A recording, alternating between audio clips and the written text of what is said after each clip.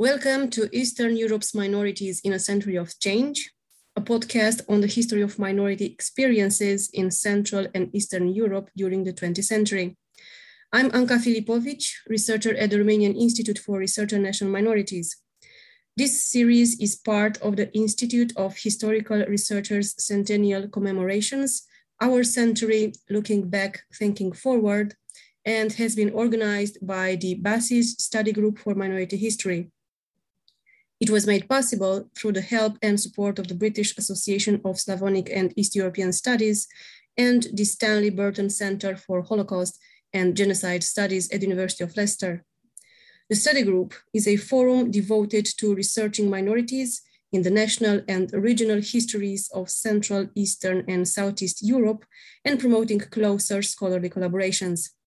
For more information, please visit our website at studygroupforminorityhistory.com. On this episode, Andrei Cușco, researcher at the Xenopol Institute of History in Iași, Romania, talks to us about the history of Bessarabia and its various minority communities before the Second World War.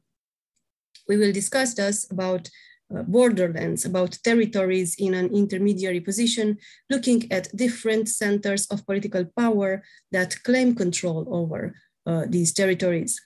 So, Andrei, welcome to the podcast. I'm glad to be here. Can you start by telling us a bit about yourself and how you became interested in this area of history? Yes, well, in my case, I guess, it's a mixed story. It stems both from my personal experience, since I was born in the borderland that I studied for, well, over 15 years now, I would say. And also, I was fortunate enough to follow a quite challenging academic trajectory at the Central European University, challenging, I would say, in the positive meaning of this word. So I guess that I can say that in my case, this personal dimension was happily connected to the scholarly one.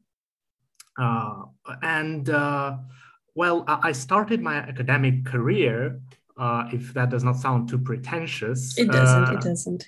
Well, over 20 years ago, by focusing on the historiographical dimension of the representation of the Bessarabian Romanians in the Russian writings of the 19th and early 20th century. So from the earliest point in my academic trajectory, I was already interested in how one of the main ethnic communities of this region was discursively constructed, as it were, in the Russian imperial historiography. And from that moment on, somehow this seamlessly led me to focus on wider processes, on broader processes of, nation building, of empire building at this periphery, but most of all, on the clash of several competing discourses on this region of Bessarabia. But when this sort of is the personal dimension I was referring to. Okay. In that, yes, I was really interested in how this dynamics of ethnicity was constructed as a discourse during the imperial period. But when I'm referring to the academic luck that I experienced as a young scholar, I would refer to, of course, to the very seminal and quite creative scholarly atmosphere at the Central European University, where I pursued my MA and PhD degrees in the early mid-2000s. Again, I was fortunate enough to be a part of a very thriving scholarly community studying the Eurasian continental empires. Of course, I clearly understood that the Bessarabian experience I was so interested in before should be reframed in terms of a borderland, in terms of a territory that was an object of rival projects of state building. In a way, this context, this scholarly context of empire studies in new imperial history and the preoccupation for how borderlands were constructed both symbolically and politically framed my understanding of where my regional history could fit in this broader regional, mega regional, so to say, picture. Yeah. Okay, I see. So you combined your personal interest with your professional one, and it turned into a book published in 2017, right? A book called A Contested Borderland, Competing Russian and Romanian Visions of Bessarabia in the late 19th and early 20th century. It was a book published at Central European University Press. And I would like to start from this question, from this book, and ask you, where is this historical region of Bessarabia located? And how was it politically constructed in the 19th century? And of course, why have you referred to it as a contested borderland? Yes, well, to start with the end of your question, it should be already obvious that the conceptual framework that I was exposed to during my PhD studies contributed a lot to my understanding of how this political contestation was emerged and why exactly I chose to see Bessarabia as a contested borderland between two rival political centers of power. But let me return to that later in the second part of my answer. And to return to the first part of your question, Bessarabia as a region actually is a quite ephemeral phenomenon on the map of Europe, in the sense that this region existed as a coherent territorial entity for, well, just over a century and 130 years, from 1812 until 1940. Since before 1812, there was no clear territorial precedent to the region later called Bessarabia, and after 1940, it was again split, as it is today, between the Republic of Moldova and Ukraine. So Bessarabian history proper comprises, I would say, quite a brief era in comparison to other regions of Europe, which can be traced back many centuries. But exactly this ephemeral nature of the region itself, again, and I emphasize here as a coherent whole, is also a virtue for scholarly analysis. So it is both an issue, a problem, and an opportunity for scholarly analysis, because this region emerged sort of ex nihilo. So it was a creation of the imperial Russian project. And even the name itself, which is, by the way, ironically now widely used also in Romanian historiography and political discourse, right? Was in fact an imposition and on the whole territory of the Russian imperial authorities, who simply lacked any alternative.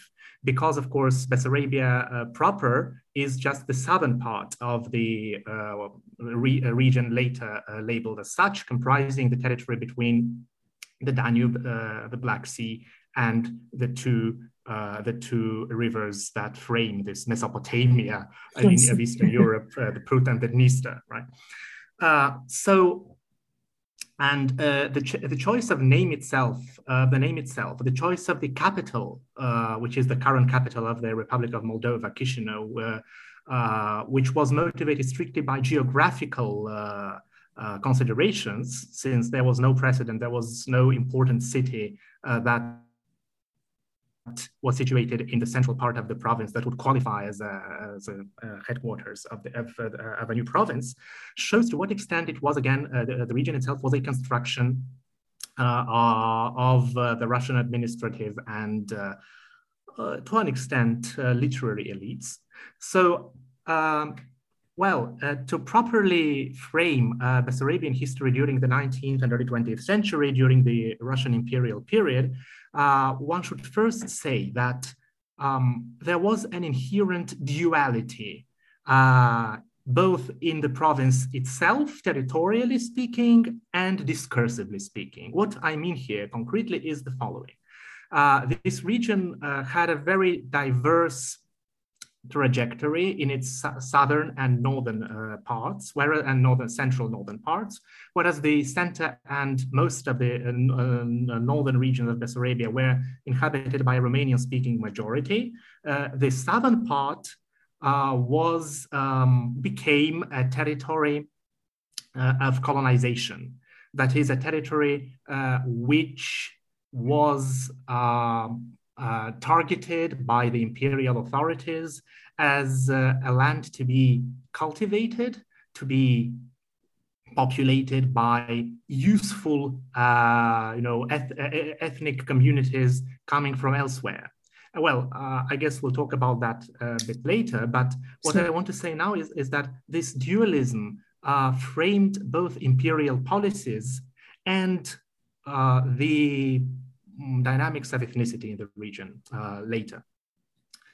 Okay, so in terms of construction of the region, when Bessarabia was annexed by the Russian Empire, its status oscillated between that of a Western borderland, that is a territory more akin to the Kingdom of Poland or Finland, with a full-fledged elite, with presumably solid social structures, and with a strategy that involved indirect rule, that is the co-opting of native elites. So that is one possible scenario pursued by the Russian authorities in the first decades after the annexation.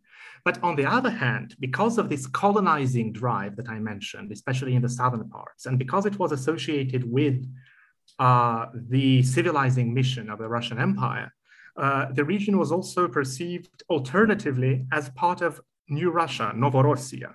That is the regions to the east of the Dniester River, the North Pontic steppe, basically. That was the preferred object of colonization with settlers invited from abroad, starting from the reign of Catherine II. So in a way, during the first half of the 19th century, especially until the 1830s, so during the first 2-3 decades after the annexation, Bessarabia was constantly oscillating on the mental map and also on the political, map of devising governmental strategies, was constantly oscillating between its status as a Western borderland, as a region that could, in principle, be treated as more developed than the Russian internal provinces, and this view of the territory as a space for colonization for the civilizing mission of the empire. Well, so this dilemma was eventually solved by categorizing Bessarabia as a region more similar to New Russia, to this region of colonization, than to the Western borderlands. And it determined the trajectory of its gradual administrative, social, and political integration into the Russian imperial system, so that especially after the mid-1830s, when the Danube frontier in the American meaning of the word was closed from the Russian point of view, especially after in 1834, the Russian administration retreated from the Romanian principalities, Bessarabia was gradually transformed into a more or less normal Russian province. So what's happening in a way, and this is another possibility of understanding the history of the region in this period, is that the direct gaze, the direct interaction of Russian officials with this province was gradually substituted by a more bureaucratic approach, and Bessarabia slowly became a normal Russian gubernia, so that by the 1870s it was its final vestiges of political and administrative peculiarity were just dissolved or disappeared. On the other hand, why a contested borderland after all? So it was contested politically during these first 2 or 3 decades after its annexation within the Russian Empire itself, between these two alternative models I referred to. But after the 1860s, and this is the main argument of my book actually, after the 1860s, it became contested symbolically and discursively by the Russian Empire on the one hand, of course, and on the other hand, by the emerging Romanian nation state. And I argue in the book that Bessarabia's peculiarity within the Russian Empire was defined by the fact that it was contested on the one hand by an imperial polity, the Romanov state of the Romanov Empire, and on the other hand by a nation state. So this antagonism, at least again symbolically speaking, this antagonism between an empire and a nation state, well, explains to a large degree how this dynamics of symbolic construction of Bessarabia evolved during the second half of the 19th and the early 20th century, because Bessarabia was the only periphery, the only borderland of the Russian Empire that was explicitly contested by a neighboring nation state.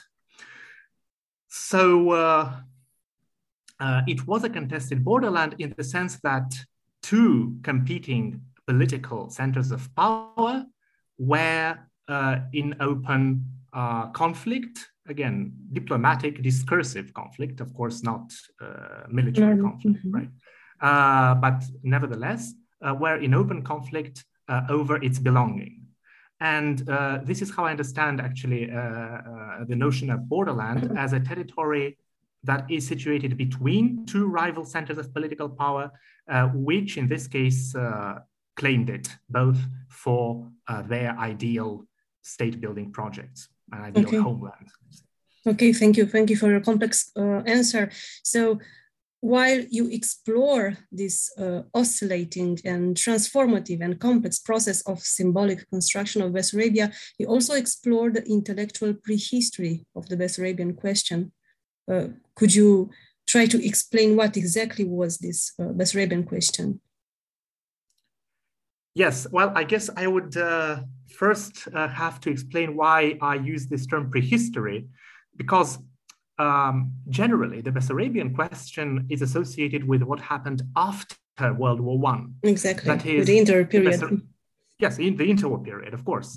And this was basically the prevailing interpretation both in the Soviet historiography and even up to an extent in its counterpart, that is the Romanian historiography and the Western historiography that emerged, of course, after World War II and mostly in the 60s and 70s. So the Bessarabian question, in its usual understanding, refers to the diplomatic conflict between the Romanian kingdom, the Greater Romania, after 1918, and the USSR over the region after it became a part of the Romanian nation state. That is, the Bessarabian question referred explicitly to a series of diplomatic negotiations, disagreements, and ultimately conflicts that developed between 1918 and 1940 and culminated, of course, with the annexation of the territory to the USSR in June 1940 as a result of the ultimatum the Soviet Union presented to Romania on the 26th of June, so 1940. So this is the Bessarabian question in its classical understanding. What I focus on in my book is, in a way, its intellectual roots and the legacies that shaped the emergence of the question itself after the Russian Revolution and World War I. And I'm interested in how the categories, the vocabulary, and the, well, if you will, the discursive framework that made this the Bessarabian question possible and imaginable after 1918 emerged in the first place. And that's why I argue that the 1860s were really crucial, because of course, the 1860s were transformative for the Russian Empire as well. It was the age of the great reforms and an age when the bureaucratic apparatus really reached, I would say, a more mature stage in the Russian Empire, so that we can finally speak about a modern bureaucracy that saw the population and the space of the empire as definable categories in an abstract sort of way. On the other hand, of course, the 1860s saw the emergence of the politically of the Romanian nation state after the union of the principalities.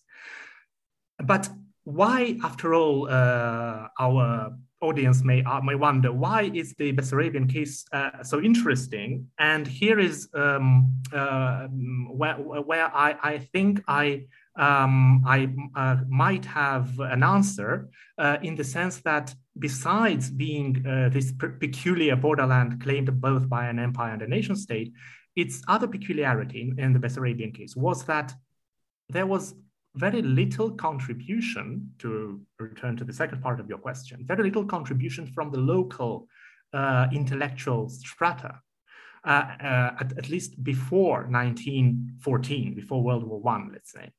And I call this a lack of articulation. So what I mean by this is that the discourses, this discursive competition over Bessarabia, the symbolic competition over Bessarabia, was actually articulated elsewhere, not so much on Bessarabian soil, but elsewhere, either at the centers of Russian political power or in Bucharest, less so in Iași, in Romania, so that it was an object of two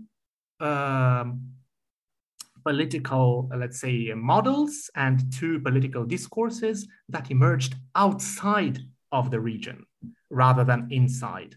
Yes. So you wouldn't say that the native Bessarabian intellectuals play an important role in all these disputes surrounding Bessarabia? Or can we talk about the national movement in this earlier period?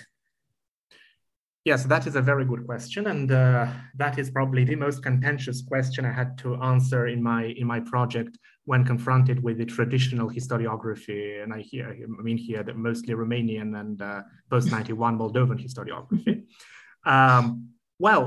The short answer, again, and I should make myself clear here, I am only covering the period before the collapse of the Russian Empire. That is from the 1860s to World War I, 1914, 1917. So during this period, indeed, the contribution of Bessarabian-born intellectuals was rather marginal in the articulation of these two competing discourses, the Russian imperial and the Romanian nation-building, national one. Why? Well, there are several structural, of course, factors accounting for this situation. And I will just briefly enumerate them here, list them here, rather than elaborate. So first of all, there was a very large degree of illiteracy in Bessarabia. So it was a very rural region. It was a region where, for example, taking the census of 1897, the most reliable imperial statistics, Russian imperial statistics that we have, only 15%, barely 15% of the population was urban, and 85% was rural. So there was a very late development of the public sphere in the province. I mean, where could these intellectuals have come from, actually? Well, they didn't have a lot of alternatives. Then there was a very late development of the press. So only in the early 20th century, we really see, and just before the Russian Revolution of 1905, we really see the emergence of some fledgling,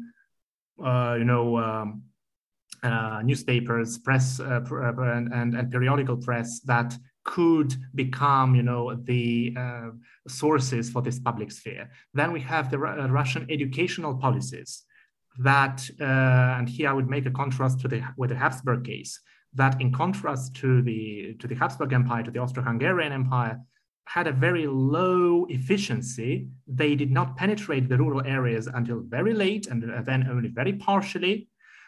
And that had a double effect. On the one hand, it did not actually lead to a massive Russification of the peasantry, because simply they didn't have the resources, although they had some plans, especially after the 1880s, to pursue this strategy. But second, this also led to a very late development of what one would call an intelligentsia here locally. So internally, the situation was hardly conducive to the emergence of what one could call an educated stratum. Well, but on the other hand, some Bessarabian intellectuals did have a pivotal role, a very important role in articulating these discourses of belonging of the Bessarabia. And here I mean the very small community of Bessarabians who moved to Romania, who emigrated to Romania. And of course, even if these people can be counted, I don't know, by the fingers of, well, perhaps both hands. Both hands, okay. If one is optimistic, yes. But still, they did articulate a quite coherent discourse of Romanian national belonging. In the case of Bessarabia, they tried to put the region on the map of the Romanian national discourse. And they did also contribute to the emergence of this vocabulary I was talking about, these rhetorical elements that were then reused in the interwar period and constantly recycled ever since. So to summarize a bit here, what we have is a bit of an asymmetry, or rather not a bit, but a quite obvious asymmetry between this contribution of Bessarabian-born intellectuals who were themselves quite marginal in the Romanian context to the Romanian part of this symbolic competition, whereas in the case of the Russian imperial counterpart to this Romanian national discourse, we have a very unimpressive, let's say, contribution of the local intellectuals, although just not to give the impression that there was nothing at all there. And again, to return to your question about the national movement, of course, there was an inflection point when it started to, this politicization of ethnicity and all it entailed started to grow. And this was the 1905 Russian Revolution, the first Russian Revolution, when one really sees the beginnings of local attempts to somehow reclaim some alternative scenarios for Bessarabian, for the belonging of Bessarabia within the empire. I wouldn't go as far as talk about a full-fledged provincial consciousness. Bessarabia never achieved something even remotely similar to what happened in Bukovina or Galicia in terms of provincial, self-awareness and so on. But still, one could see that there were some elements of Bessarabian among the Bessarabian intellectuals who tried to think about possible futures for their province within the empire.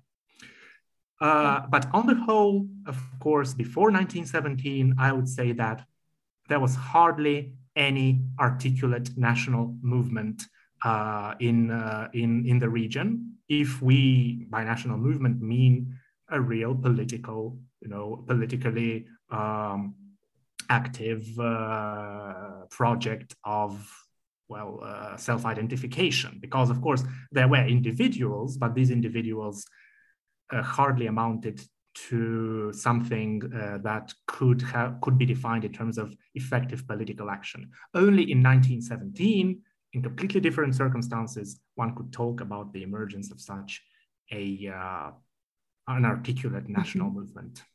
Okay, Andrei, thank you. And going further, after the falling of the empire, how did the Great War, the First World War, and the sudden change in Bessarabia's political status from that of an imperial Russian province to supposedly becoming an integral part of the Romanian nation state? So how all these sudden changes impact on the population? Oh, well, this is actually one of my favorite questions currently, because this is the project that I'm dealing with now, in a way. That is, I'm trying to focus on the period of World War I, and exactly my current interest is how this conflagration impacted the local population in terms of mobilization of ethnicity, mostly. And of course, in terms of how ethnic hierarchies changed. Well, just to contextualize very briefly, before I answer your question, what was the ethnic makeup of Bessarabia when the war started? So as I hinted earlier, Bessarabia was already a multi-ethnic borderland by, let's say, the mid-19th century. And besides the Romanian-speaking population, who according to the 1897 census amounted to just less than half, let's say 47.9% according to the census. But let's remember that the census took into account only the linguistic criteria, the spoken language, actually, rather than ethnicity. So aside from the Romanian-speaking population, significant minorities, I'm aware of the conventionality of the term, of course, where the Ruthenians or the Ukrainians, who amounted to almost 20%, the Jews, who constituted almost 12%, the Germans with over 5%, and the Bulgarians with over 3%, plus the Gagauz another 2%. The Turkish-speaking Orthodox population in southern Bessarabia, and some other less numerous ethnicities like the Poles, the Roma, and so on and so forth. So on the whole, and of course, let's not forget the Great Russians as well, who had, like, with 8%, they were quite well represented in the bureaucracy and in the cities. So on the whole, it was clearly one of the most ethnically diverse borderlands of the Russian Empire. That is why, when the war came about, well, Bessarabia was in a peculiar situation. First of all, it did not experience military occupation. And that is very important because before 1917, before the collapse of the imperial regime, Bessarabia was not subject to direct military action and repressive, the repressive aspects stemming from military occupations in general, aside from some skirmishes between the Russian and Austrian troops in the northern Hotin district, the northern extremity of Bessarabia. So it was not militarily occupied, in contrast to the neighboring Bukovina and Galicia, in contrast to Dobroja, for example, right? So no military occupation. That is important. Maybe we'll have time to see why later. Another important point, however, is that Bessarabia, well, the majority Romanian-speaking community was perceived by the Russian authorities comparatively in rather loyal and benign terms. That is, the Romanian-speaking peasantry, the Moldavians, as they were called in the Russian parlance sometimes, were perceived as a loyal, passive, but on the whole trustworthy community, and exactly because of their lack of political mobilization, they were not perceived as a threat. The situation was completely different in the case of other two significant ethnic communities in Bessarabia, the Germans and the Jews, or rather the Jews and the Germans, if we consider their relative weight in the population, right? I'm not talking here about the Ukrainians. That's completely another topic. because the Ukrainian, the Bessarabian, Ruthenians, Ukrainians, Rusins, variously labeled, were, of course, perceived as part of the Russian nation at that time by the Russian authorities, given that the so-called big Russian nation composed of three components was the officially sanctioned view of the Eastern Slavic population, let's say. Well, so the Germans and the Jews were the most heavily affected by these changing ethnic hierarchies during the war. The Germans, for obvious reasons, more or less, because they were perceived as the epitome of enemy aliens, this new category that emerged now in that period, and that labeled all the ethnic communities that were not perceived as loyal and trustworthy by the regime, and especially those of the belligerents that shared an ethnic origin with the belligerents, with the adversaries. And of course, the Germans were primarily targeted. Why this is important? Because the Bessarabian Germans, the colonists that settled southern Bessarabia in the early 19th century, were hardly politicized before the war. So they only started sort of entering the world of mass politics. And what the war did was massively accelerating their politicization, exactly because of the exclusionary strategies and the persecutions that the Russian authorities started to target this community with. So it became, just for our audience, it would be important to understand that these were agricultural settlers. They did not have any, proper urban settlements in Bessarabia. We are talking about agricultural colonists here. That's why, they had some educational establishments, they had an established church, but they were hardly, disloyal to the Russian Empire as a whole. On the contrary, they were perceived as quite very, very trustworthy subjects of the empire before the war. And now suddenly all that changes. And there are confiscations of their landed properties. It's true, not completely. They were not massive, but they were affected. Some of them even were deported. Some of them became politically aware because of these changes. But on the whole, their status completely shifts from a loyal community to an enemy community. And when they exit the war, as it were, they are completely different as a community from the way they were before the conflagration. Mm-hmm. The Jews, even more so, because the Jews, of course, did not have, in contrast to the Germans, did not have a smooth relationship with the empire at all. I mean, they were subject to heavy restrictions, as is widely known, especially after these 1882 temporary rules on the settlement of Jews in the Russian Empire. They were restricted from all kinds of political and economic activities, especially in the countryside. So the Jews were, of course, not to speak about the pogrom, the 1903 pogrom, which is why Bessarabia is mostly known outside the region even now. So the Jewish question, with all the required quotation marks. Yes, mm-hmm. As it emerged in the early 20th century, was perhaps one of the hottest issues in Bessarabia. And again, it reflected in the region in miniature the broader processes regarding the Jewish community in the empire as a whole and beyond. So the Jews were likewise targeted as a disloyal community.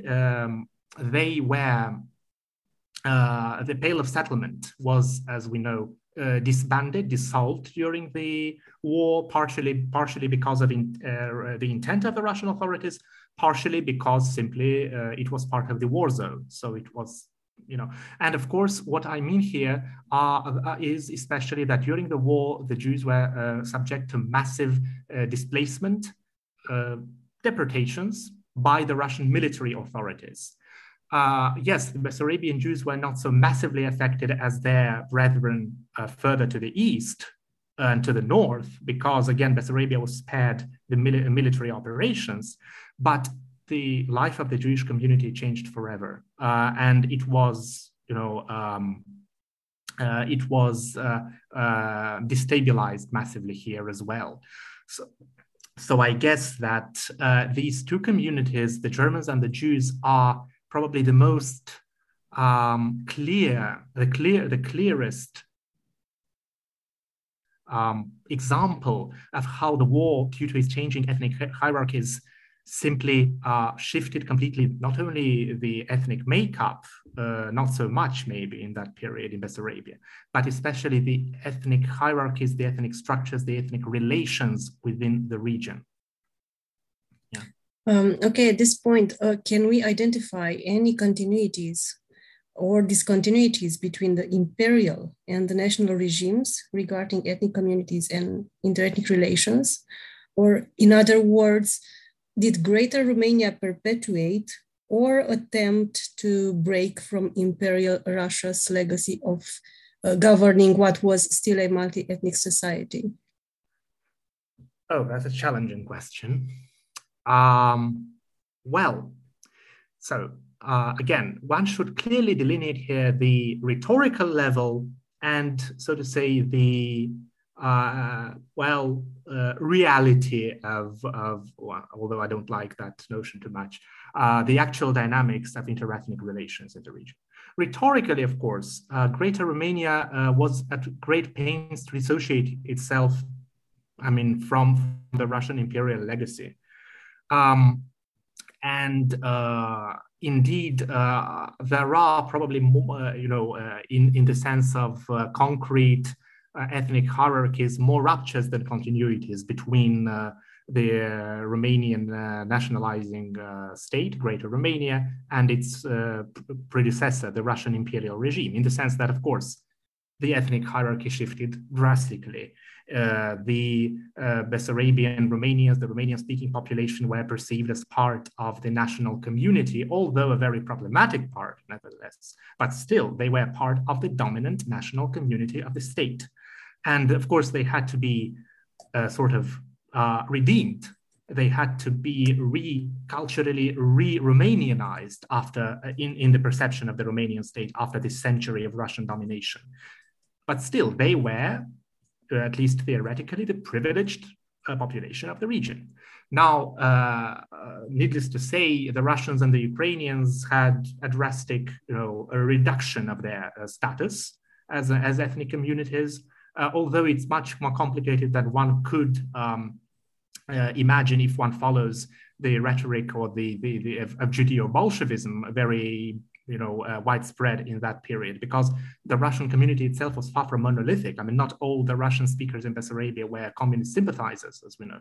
But of course, all these, yes, well, there were a lot of white refugees who came to Romania in this. But of course, the rhetoric and the association of Russia with Bolshevism did indeed have a very important impact on how the Russians were perceived. And the Germans, again, as I hinted, were much more ambiguous targets of nation building. They apparently had a much smoother relationship with the Romanian state than other non-Romanian ethnic communities, but still even the Germans had some grievances. So on the whole, not to go into too many details here, on the whole, of course, there was a very sizable shift both in rhetoric and in the ethnic hierarchies, and of course in the official discourse of the state. But the underlying continuities with the Russian Empire in terms of the politics of ethnicity in Bessarabia were also apparent. And one of the most important is that, Romania was, of course, Greater Romania was a nationalizing state. Now, the late Russian Empire was as well a nationalizing state. Although, of course, in completely different proportions and in a very, very different, overall context. But as in many cases of other successor states, in the post-imperial transition, Romania also borrowed, not necessarily intentionally or consciously, borrowed some strategies of management of ethnicity from its preceding regime, not only in Bessarabia, of course. I mean, we could discuss about other regions merged into Greater Romania as well. But so in these, it is this nationalizing, let's say, underlying features that allow us to speak about certain continuities. So just to summarize, I would say that there was a disjunction between the superficial level of rhetoric discourse and ethnic hierarchies and the underlying level of deep continuities in how these elements of ethnicity and ethnic and degrees of ethnic reliability actually were quantified, and in this sense one could indeed find a lot of continuities. Mm-hmm. Okay. When thinking about Bessarabia's political and cultural development in this post-war period, are we describing a coherent sense of Bessarabian national identity among the general population, or a native elite that lacked the strategy or resources for encouraging some form of national mobilization? Well, again, it is a very broad question. I would say that on the whole, there are more continuities than ruptures here in between the imperial and the Romanian regimes, in the sense that given the very low starting point in terms of national mobilization, ethnic mobilization, that the Bessarabian, and especially if we're talking about Romanian, the Romanian-speaking population, so that the Bessarabian Romanians displayed before the war and before 1917, one could not expect either a coherent Romanian, let's say, national self-awareness from this group, or, and that is interesting, or a coherent regional identity either, because as I hinted above, there was hardly any consciousness of a specific Bessarabian identity before World War I. So in a way, when Bessarabia becomes part of Romania, there aren't as many alternatives for the very small, educated Bessarabian elite to adhere to, and of course, what's happening during the interwar period is that there emerges a stratum of educated Bessarabians, educated in Romania or even abroad, but under the auspices of the Romanian state, who are promoters of a specific, let's say, version of Romanian identity in the province. But what's interesting is that many of these people, especially the younger generation, instead of embracing wholeheartedly the Romanian national discourse, develop sort of a regionalist a regionalist tendency during the 30s, just before the annexation to the USSR. That does not mean that they are anti-Romanian, of course. On the contrary, they internalized the Romanian national project, but they see, also the shortcomings of the Romanian nation-building project in the region, and so they, being educated in Romania, they can negotiate with their cultural, the Romanian elites elsewhere on a different level. So in a way, and this is a small paradox that I would like to draw the attention of our audience to.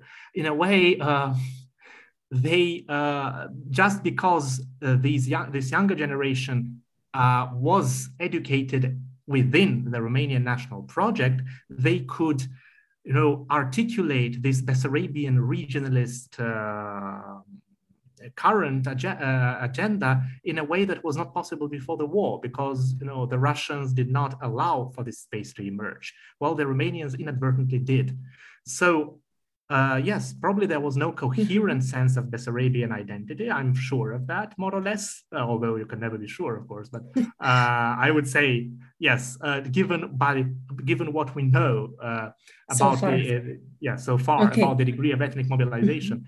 But yes, but it was in the process of being somehow redefined before the Soviet Union stepped in.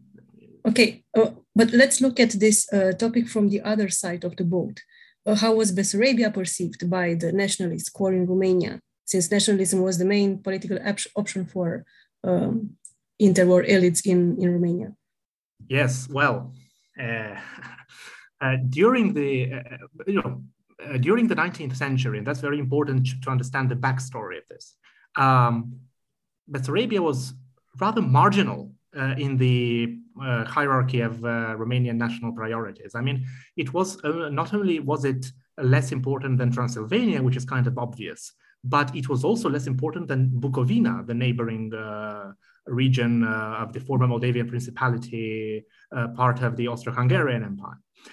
So this marginality that was very, very obvious and was hardly compensated for by these several Bessarabian intellectuals that I was talking about earlier, spilled over also in the interwar period.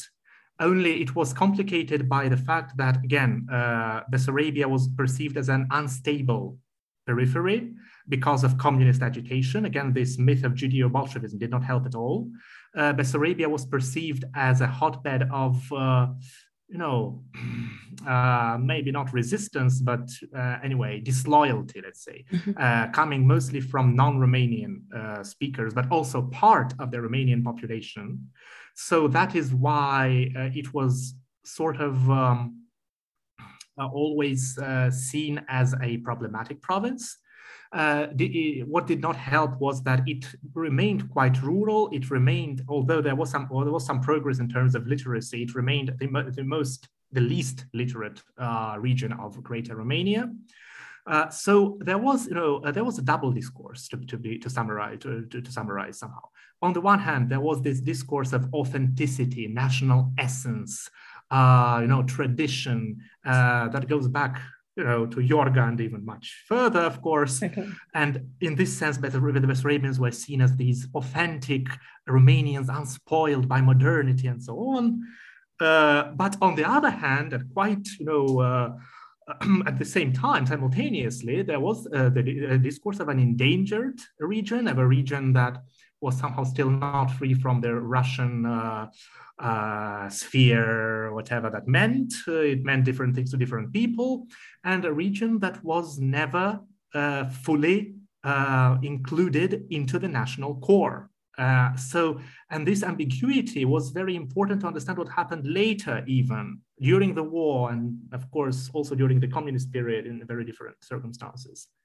So yes, I would say ambiguity and Okay, so moving into recent post-Cold War history, when you look at the current borderlands that have emerged within the former Soviet space, do you still see the Republic of Moldova as being a geopolitically gray area? Well, the short answer is probably yes. The very short answer. Because, yes. Why? Because the Republic of Moldova itself, first of all, it should not be conflated with Bessarabia, of course, which is done again unconsciously, again, by many people who do not realize the complexities of the geography and the ethnic makeup and the geopolitics of the region. The Republic of Moldova, in its current form, is a completely new entity.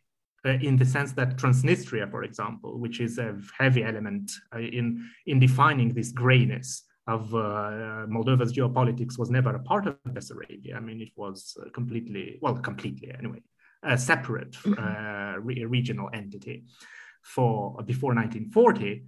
But yes, it is still a gray area because the legacies of empire matter, and they do not matter, automatically or in a crude fashion. They matter because they frame, and that was to return to my book, that was in a way what I was trying to show to this intellectual prehistory, that they matter in the way they frame arguments. They matter in the way how people think about the reality around them. And that is why the Republic of Moldova, especially in the 90s and early 2000s, maybe now a bit less so, but for reasons that do not have anything to do with change in geopolitics, rather with the processes that are underway here in this on this territory. So the Republic of Moldova was contested internally, let's say, by two state-building projects. Again, the Romanian pan-Romanian national project that argues for the eventual unification with Romania, which was in a minority, of course, within the whole population as a whole, but it was very present in the public sphere because it was dominant among intellectuals after 91. And of course, its opponent was, a very blurry continuum of nostalgic, autochthonist, pro or not so pro-Russian, but anyway, anti-Romanian, let's say, definitions and views of the identity of the local population. So, although I would say that this antagonism has somehow receded in the last several years, it still structures the political imaginary of a major part of the politically active population. And it also, as in other republics, states of the so-called post-Soviet space, which I think is an increasingly irrelevant category nowadays, but still, it still determines what side of the political spectrum one sees oneself, as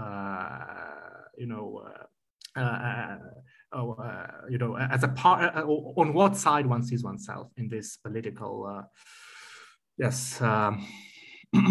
conundrum.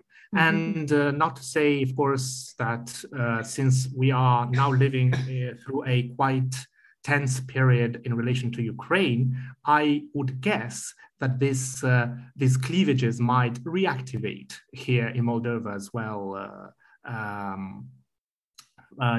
quicker than one could imagine several years ago. Yeah.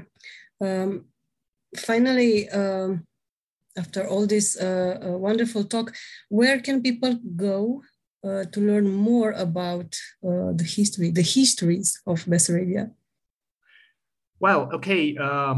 There are not so many books that address the Bessarabian history, I would say, in a complex manner, not to say that there is nothing. Of course, during the last 30 years, much has been written. So just several quick references, I would say, that could help interested readers to, yes, please. To enter this topic. Yeah.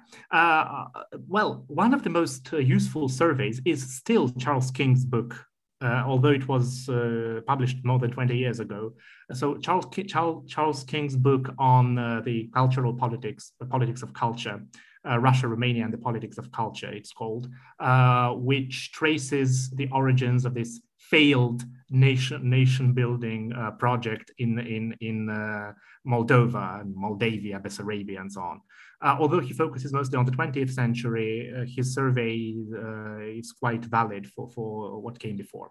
Now, concerning the minorities, so-called minorities, non-Romanian ethnic groups, I will still recommend the works of Mariana Hausleitner on the Jews and the Germans, which are also which have been published, well, 10 to 20 years ago, but that's still quite reliable, I would say. And also, yes, on the concerning southern Bessarabia, there has been a recent work dealing with ethnicity in southern Bessarabia by Simon Schlegel, which uses more of an, I would say, anthropological lens, but still is quite interesting as an approach to this dilemma of ethnicities in southern Bessarabia, which is probably the most interesting region within this territory.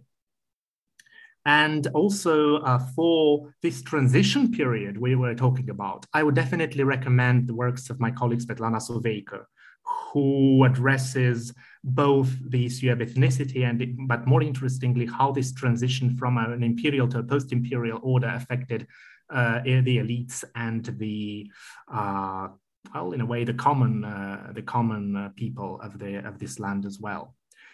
These are just several recommendations strictly for the period we have been talking about. I think as an initial, an initial reading material that they could be rather useful. The list is open, right? Okay, thank you so much, Andrei, for joining us and for having this fruitful discussion. Thank you very much for having me.